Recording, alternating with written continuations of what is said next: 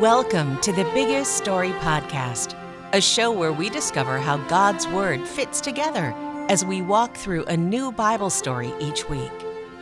Last week, we heard a story about a great victory for God's people called "The Walls Came Tumbling Down" from Joshua 6.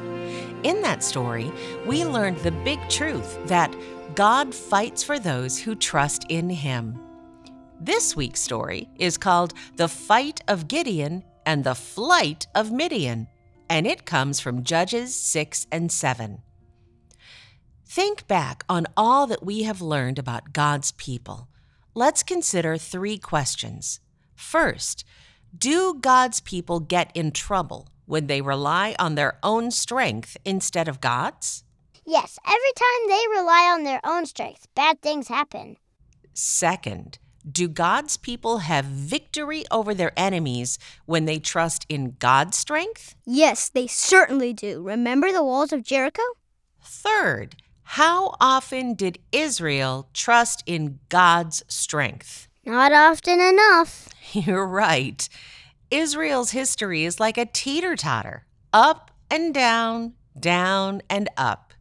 Israel rebels, and God disciplines. They cry out for help, and God rescues. They grow comfortable and start sinning again, and then the whole thing repeats itself.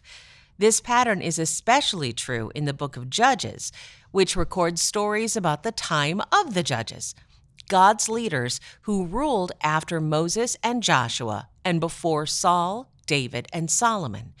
These judges didn't wear black robes, bang gavels, and say, "Order in the court." They were warrior rulers, and when they relied on their own strength, they lost their battles. But when they relied on God's strength, they were victorious. Chapter 22, The Fight of Gideon and the Flight of Midian. Judges 6 to 7.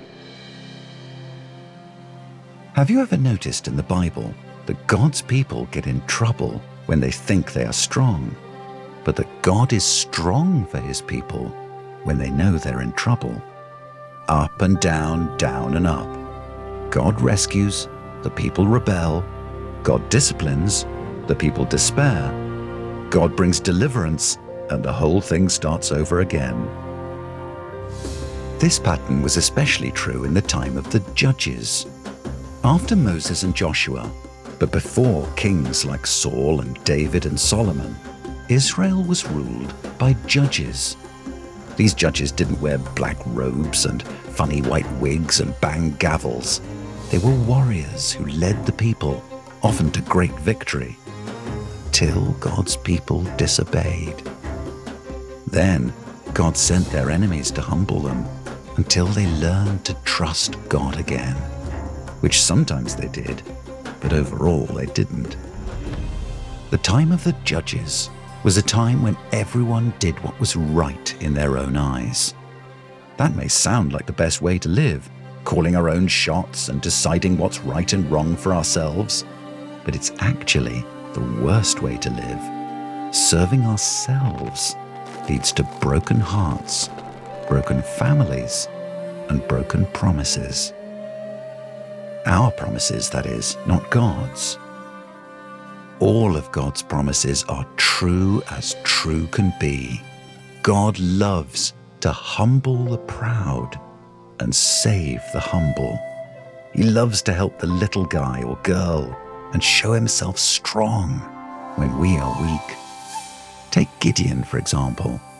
The Lord called him a mighty warrior, but when God found him, Gideon was hiding from his enemies.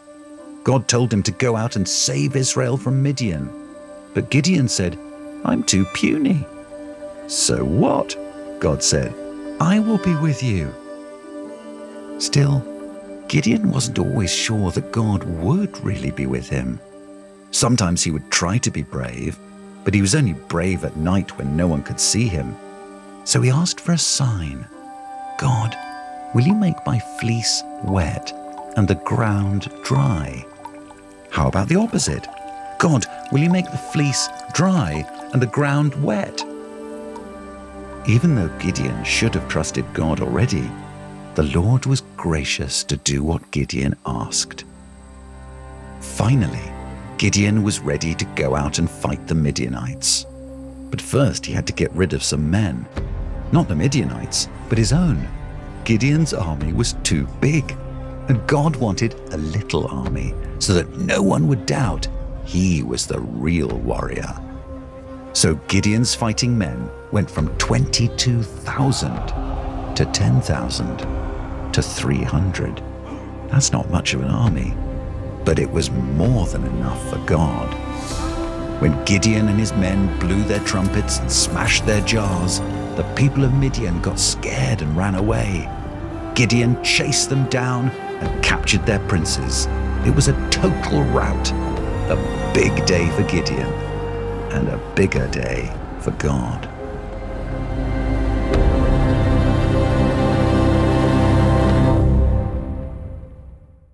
In those days, there was no king in Israel. Everyone did what was right in his own eyes. 4 times in the book of Judges, a similar refrain is repeated. Those sentences mean the Israelites did not view God as their king and had decided to call their own shots. They did whatever they wanted to do. That may sound like the best way to live, but it's actually the worst way to live. Doing whatever you want leads to broken hearts, broken families, and broken promises. Our promises, that is, not God's. All God's promises are true as true can be. One of the best promises that God gave us was the promise of a coming king. This king would save God's people. This king would lead God's people. And this king is Jesus, the snake crusher.